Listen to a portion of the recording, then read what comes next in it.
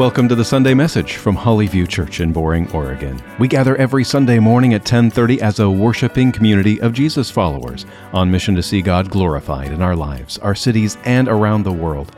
At Hollyview, the Bible serves as our foundation and guide for both life and ministry. It tells the story of God and the story of us.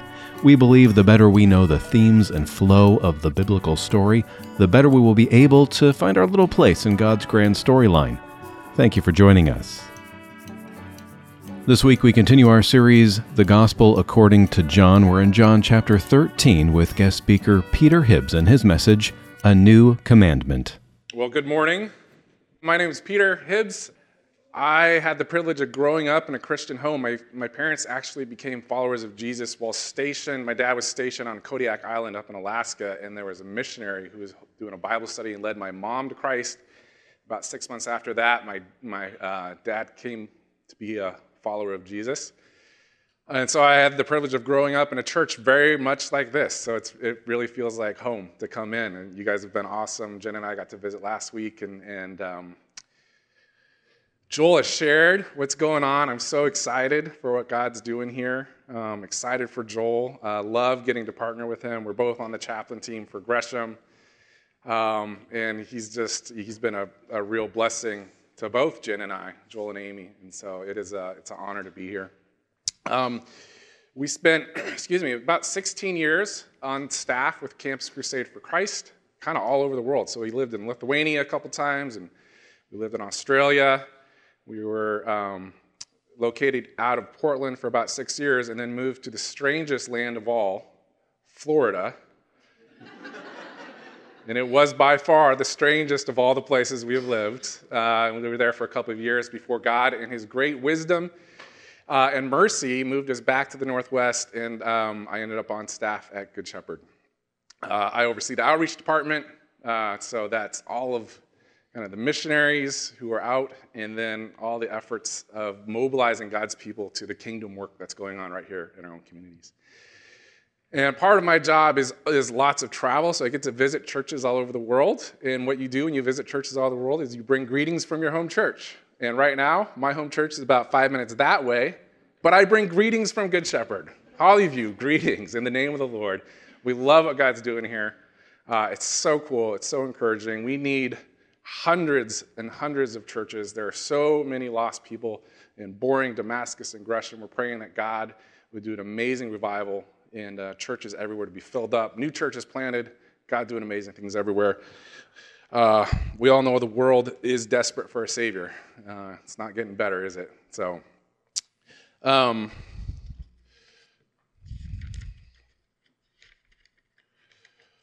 okay, we're going to stand together, and we're going to read the first part of John 13. And here's what I'd like you to do. I'd like you to actually, you can read if you want, but really, maybe just close your eyes. I want you to use your imagination to be and let John describe what's going on. So close your eyes, we'll read the first part together. Now, before the feast of the Passover, when Jesus knew that his hour had come to depart out of this world to the Father, having loved his own who were in the world, he loved them to the end. During supper, when the devil had already put into the heart of Judas Iscariot, Simon's son, to betray him, Jesus, knowing that the Father had given all things into his hands, and that he had come from God and was going back to God, rose from supper. He laid aside his outer garments, and taking a towel, tied it around his waist. Then he poured water into a basin and began to wash the disciples' feet, to wipe them with the towel that was wrapped around him. He came to Simon Peter, who said to him, "Lord, do you wash my feet?" Jesus answered him, "What I am doing you do not understand now, but afterward you will understand." And Peter said to him, "You shall never wash my feet." And Jesus answered him, If I do not wash you, you have no share with me." Simon Peter said to him, "Lord, not my feet only, but also my hands and my head." Jesus said to him, "The one who has bathed does not need to wash except for his feet, but is completely clean. And you are clean, but not every one of you." For he knew who was to betray him. And that is why he said, not all of you are clean. Let's pray. Father, this morning we have the incredible opportunity to read the words of John, inspired by the Holy Spirit, to teach us about you. So I pray right now that we would hear from you. These are not my words. I pray that you would speak to us in this room, that we would see you more clearly, and as a result, fall in love with you more, and that our lives would be changed as a result of it. We pray all these things in Jesus' name. Amen. So go ahead and have a seat. This is page, I think, 846 in the Pew Bibles. If that's not right, can someone let me know? I don't have any slides or pictures, and so I'd love for you guys to be in the text, looking at the words.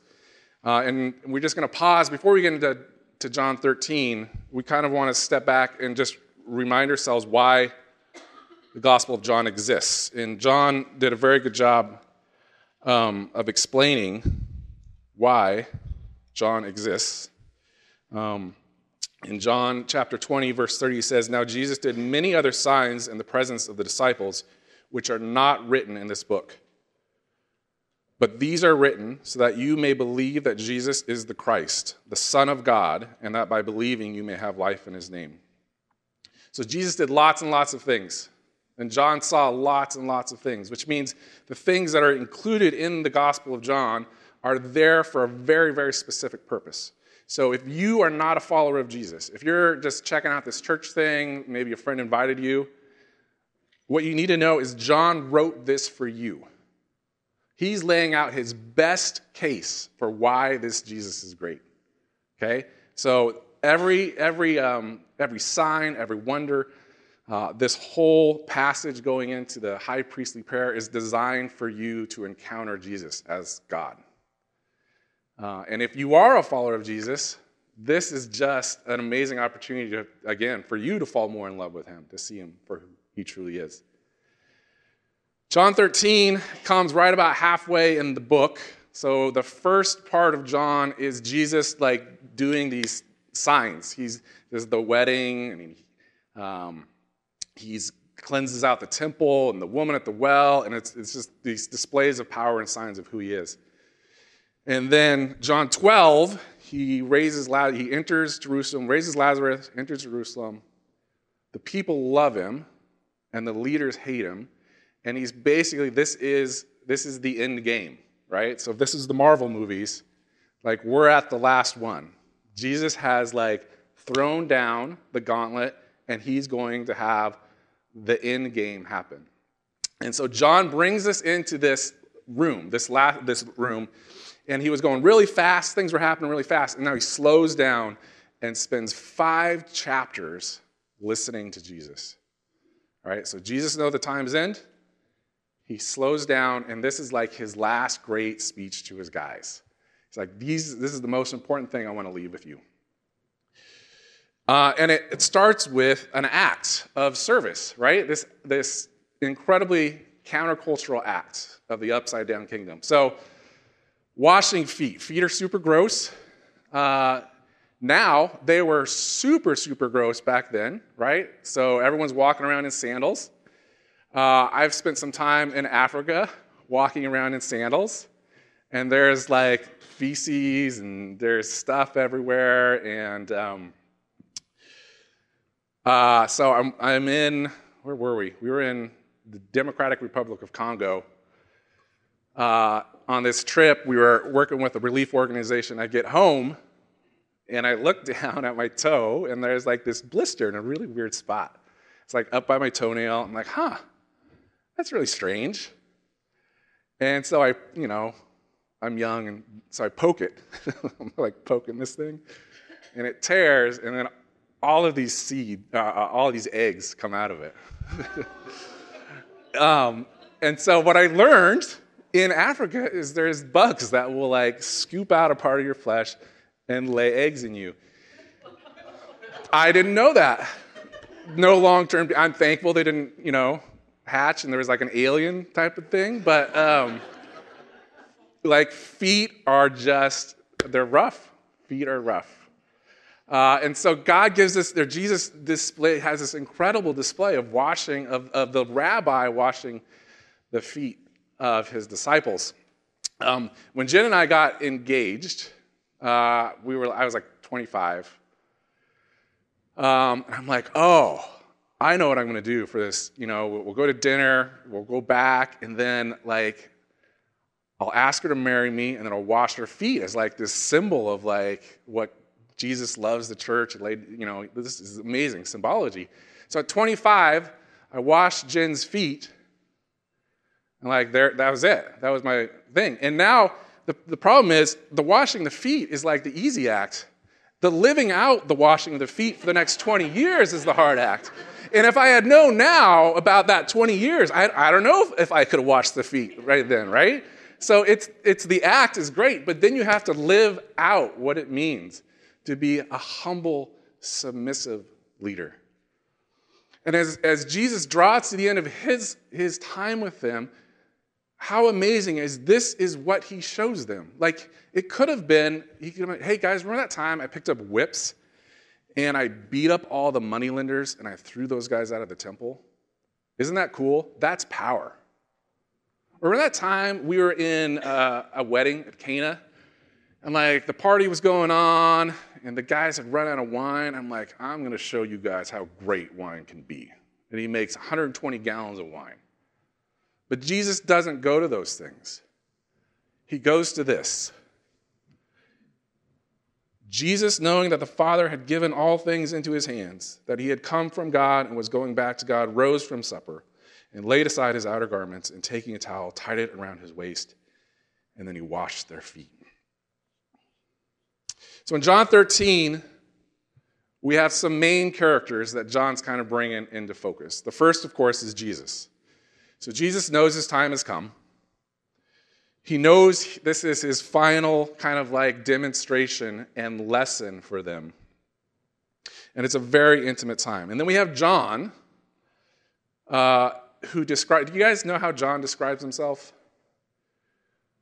He describes himself as the disciple whom Jesus loved. Talk about identity, right? It's not even a hint of arrogance in it. He's I'm just the disciple Jesus loved. I don't know about you guys. Jesus loved me. And we have Peter, right? And Peter, John and Peter must have had this really interesting relationship because John is constantly kind of calling out Peter's brashness. And he's all in and right? He's oh, don't wash my feet. Oh, wash my whole body, right? He's kind of all over the place. That's Peter. And then we have Judas. And Judas is just, if I'm writing this, Judas isn't in this story, right? Because this is Jesus with his most intimate and faithful followers. And there's Judas. And John, the writer, did not like Judas at all. Every time John describes Judas, he calls him out. He says, at the very beginning, did I not choose you, the 12, Jesus says, and yet one of you is a devil. And then John gives this little parenthetical statement. He spoke of Judas. Which Judas? Oh, Judas, the son of Simon Iscariot. Just so you know, we're talking about Judas, the son of Simon Iscariot, for he, one of the 12, was going to betray him. And then later on, after the ointment is put on Jesus' feet, what does Judas say? He says, we could have sold all that for 300 denarii and given it to the poor. And then John goes, he said this not because he cared about the poor, but because he was a thief. And having charge of the money bag, he used it to help himself to what was put into it. John does not like Judas. There's no room here. Judas is the betrayer. It's described in 13. If you look at 13, the very beginning, in verse 2, during supper, when the devil had already put into the heart of Judas Iscariot, Simon's son, to betray him. And the next verse is Jesus washing Judas's feet. So Jesus knows who the betrayer is. And Judas is going to leave in a little bit, but he doesn't leave until after Jesus washes his feet. And as you read read through 13, there's almost like Jesus is offering time and time again, Judas, like you don't have to do this. And Judas sits there and lets Jesus wash his feet. Peter's the one who protests. He's the one, oh, you shouldn't do it.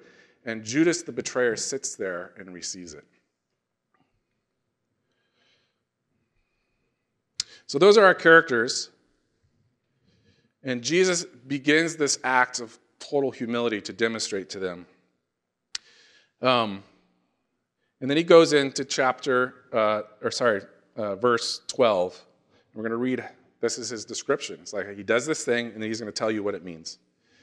Do you understand what I have done to you? You call me teacher and Lord, and you are right, for so I am.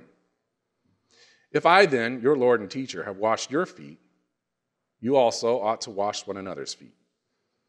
For I have given you an example that you should do just as I have done to you.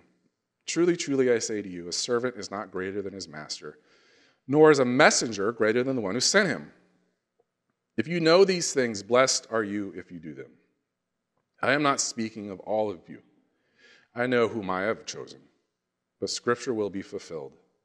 He who ate my bread has lifted his heel against me, and I am telling you this now before it takes place, that when it does take place, you may believe that I am he. Truly, truly, I say to you, whoever receives the one I send receives me, and whoever receives me receives the one who sent me. And after saying these things, Jesus was troubled in his spirit and testified, truly, truly, I say to you, one of you will betray me. The disciples looked at one another, uncertain of whom he spoke. One of the disciples, whom Jesus loved, you remember who that is, right? That's John, was reclining at table at Jesus' side. So Simon Peter motioned to him to ask Jesus of whom he was speaking. So that disciple, leaning back against Jesus, said to him, Lord, who is it? And Jesus answered, it is he to whom I will give this morsel of bread when I have dipped it. And so he had dipped the morsel, gave it to Judas, the son of Simon Iscariot. So in your mind, you need to picture, right? So you have Jesus, and on his right is the disciple whom Jesus loved. And within reaching distance is Judas Iscariot, probably right there on his left. Judas was actually an important person within the site. You don't leave the low man in charge of the money bag. Judas is in charge of the money. He was respected. He was trusted in the group. And he had a seat of honor within the room. And Simon looks to John. You just, like, commotion is going on, food's being served. You've been at dinners like this, right, where all this commotion is going on. And Simon Peter kind of looks at John and is like, what is he talking about? Who is it? And John leans over, and Jesus said, let me show you. I will serve him food, and then he will betray me. And Satan entered into him, into Judas, and Jesus said to him, what you are going to do quickly. Now, no one at the table knew why he had said this to him. Some thought because Judas had the money bag, Jesus was telling him, buy what you need for the feast, or that he should give something to the poor. So after receiving the morsel of bread, he immediately went out, and it was night. And it was night. The end game. Judas goes out. The die is cast. The motion is set forward. The evening will unveil itself. Jesus will be arrested. He'll be tried. He'll be beaten. He'll be hung on a cross. And it started with Jesus handing a morsel to the betrayer. And even in that moment, who is sovereign? Who is sovereign in that moment? Jesus is sovereign in that moment. He's the one who said, okay, go betray me. Satan and Judas are responsible for it, but sovereignty was always in Jesus' hands. And with Judas leaving, Jesus says what he needs to say to his people. Judas is out of the room. And when he had gone out, Jesus said, now is the Son of Man glorified. and God is glorified in him. If God is glorified in him, God will also glorify him in himself and glorify him at once. Little children, yet a little while I am with you. You will seek me. And just as I said to the Jews, so now I also say to you, where I'm going, you cannot come. A new commandment I give to you, that you love one another. Just as I have loved you, you are also to love one another. By this, all people will know that you are my disciples, if you have love for one another.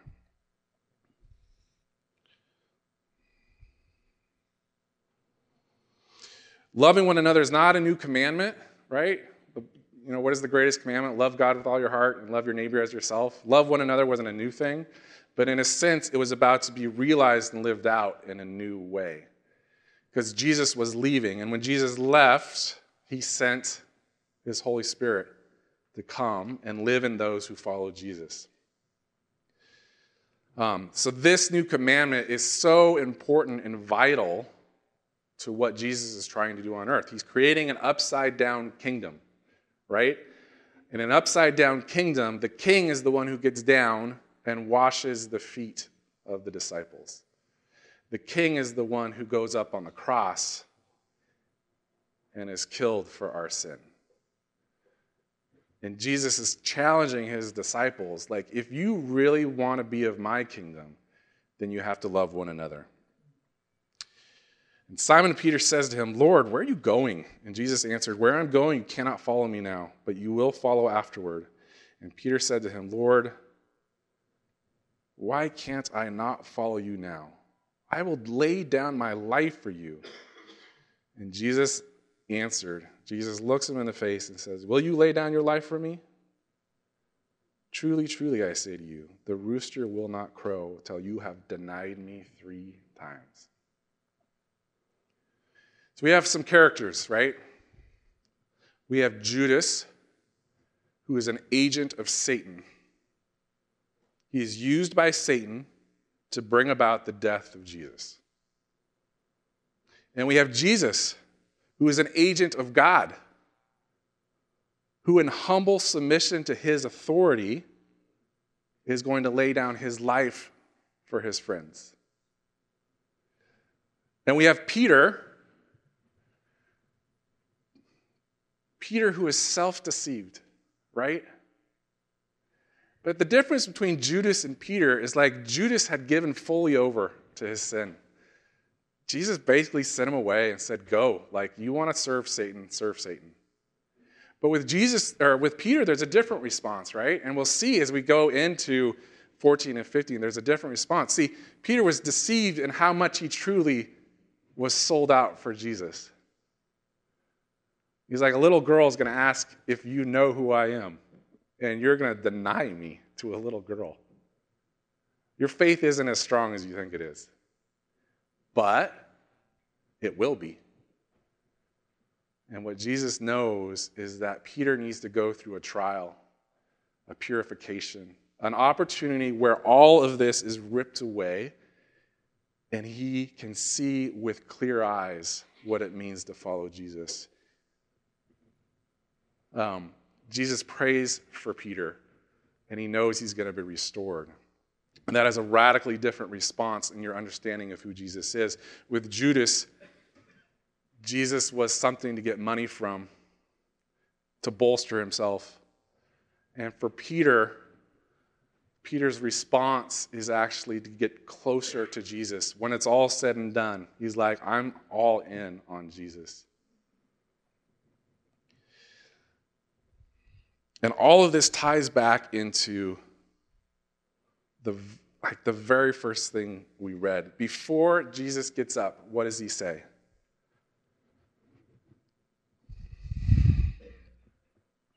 In verse 3, Jesus, knowing that the Father had given all things into his hands, and that he had come from God and was going back to God, rose and did this act. Jesus' humble submission is found in his identity in the Father's eyes. And that is the main point of today. Humble service, humble submission is found in identity. So, if you are a follower of Jesus, what is your identity? And we're going to talk about that for a second. The Bible speaks a ton about identity. In John 1:12, it says, you are a child of God. In Acts, it says you're a personal witness of Christ, for Christ. In Romans, it says you've been justified and redeemed. It says you have died with Christ and died to the power of sin's rule in my life. You have been freed from the power of sin. You are a slave to righteousness. Romans 11:16 says you are holy. Romans 15:7 says Christ has accepted you. 1 Corinthians, it says you have been sanctified. And on and on and on, the Bible is trying to get you to understand your identity. Because your identity informs how you respond. Imagine, if you will, you woke up every day, and before you talk to your spouse or your kids, you said, knowing that the Father had given all things into Jesus' hands, and that one day I will go to be with the Father, and then you lived out that reality of humble service to your spouse and to your kids. This world would look really different, wouldn't it? It's the hardest thing, I think, for us to truly believe that we are beloved children of God. In Christ, we are beloved children of God. In fact, as we end, and as I pray for us, I want to point us to Ephesians 3. And Paul makes this profound prayer about identity. In Ephesians 3:14, he says this, for this reason I bow my knees before the Father, from whom every family in heaven and on earth is named, that according to the riches of his glory, he may grant you to be strengthened with power through his Spirit in your inner being, so that Christ may dwell in your hearts through faith. That you, being rooted and grounded in love, may have strength to comprehend with all the saints what is the breadth and length and height and depth, to know the love of Christ that surpasses knowledge, that you may be filled with all the fullness of God. Paul is praying that you just have this strength to comprehend. Like, it's so much, you couldn't handle it, how much God loves you. And he ends with, now to him who is able to do far more abundantly than all that we ask or think, according to the power at work within us. To him be glory in the church and in Christ Jesus throughout all generations, forever and ever. Amen. Let's pray. Heavenly Father, oh, would that be true for us, and oh, it is so hard to believe. It is so hard to believe that we can be fully known, Lord, to the very depth of our character, to every decision or thought we have ever made, to be fully known and yet to be fully loved. Could we have the strength to believe that is true? And Lord, could we have the strength to believe that it's true so much that we walk around like Jesus, and our demonstration of power is humble submission and service? Would it be true at Hollyview? Would it be true at Good Shepherd and at Gresham Bible? Would it be true in my home? Would it be true as a father to his kids? Would it be true as a husband to his wife? Would it be true in each person's home here, in each of their workplaces, in each of their schools? That we would actually have the strength to believe in a God who loves us that much. And that each of us can live that love out through humble service. In Jesus' name, amen. Thank you for joining us for this message from Hollyview Church. We invite you to join us in person for our worship service every Sunday morning at 10:30. You can find us on Southeast 257th Avenue, just off of Highway 212 between Boring and Damascus, Oregon. or find us online at hollyviewchurch.com. Together, we are being shaped by the gospel, rooted in God's Word, to share God's grace and truth. Again, whether online or in person, thank you for joining us here at Hollyview Church.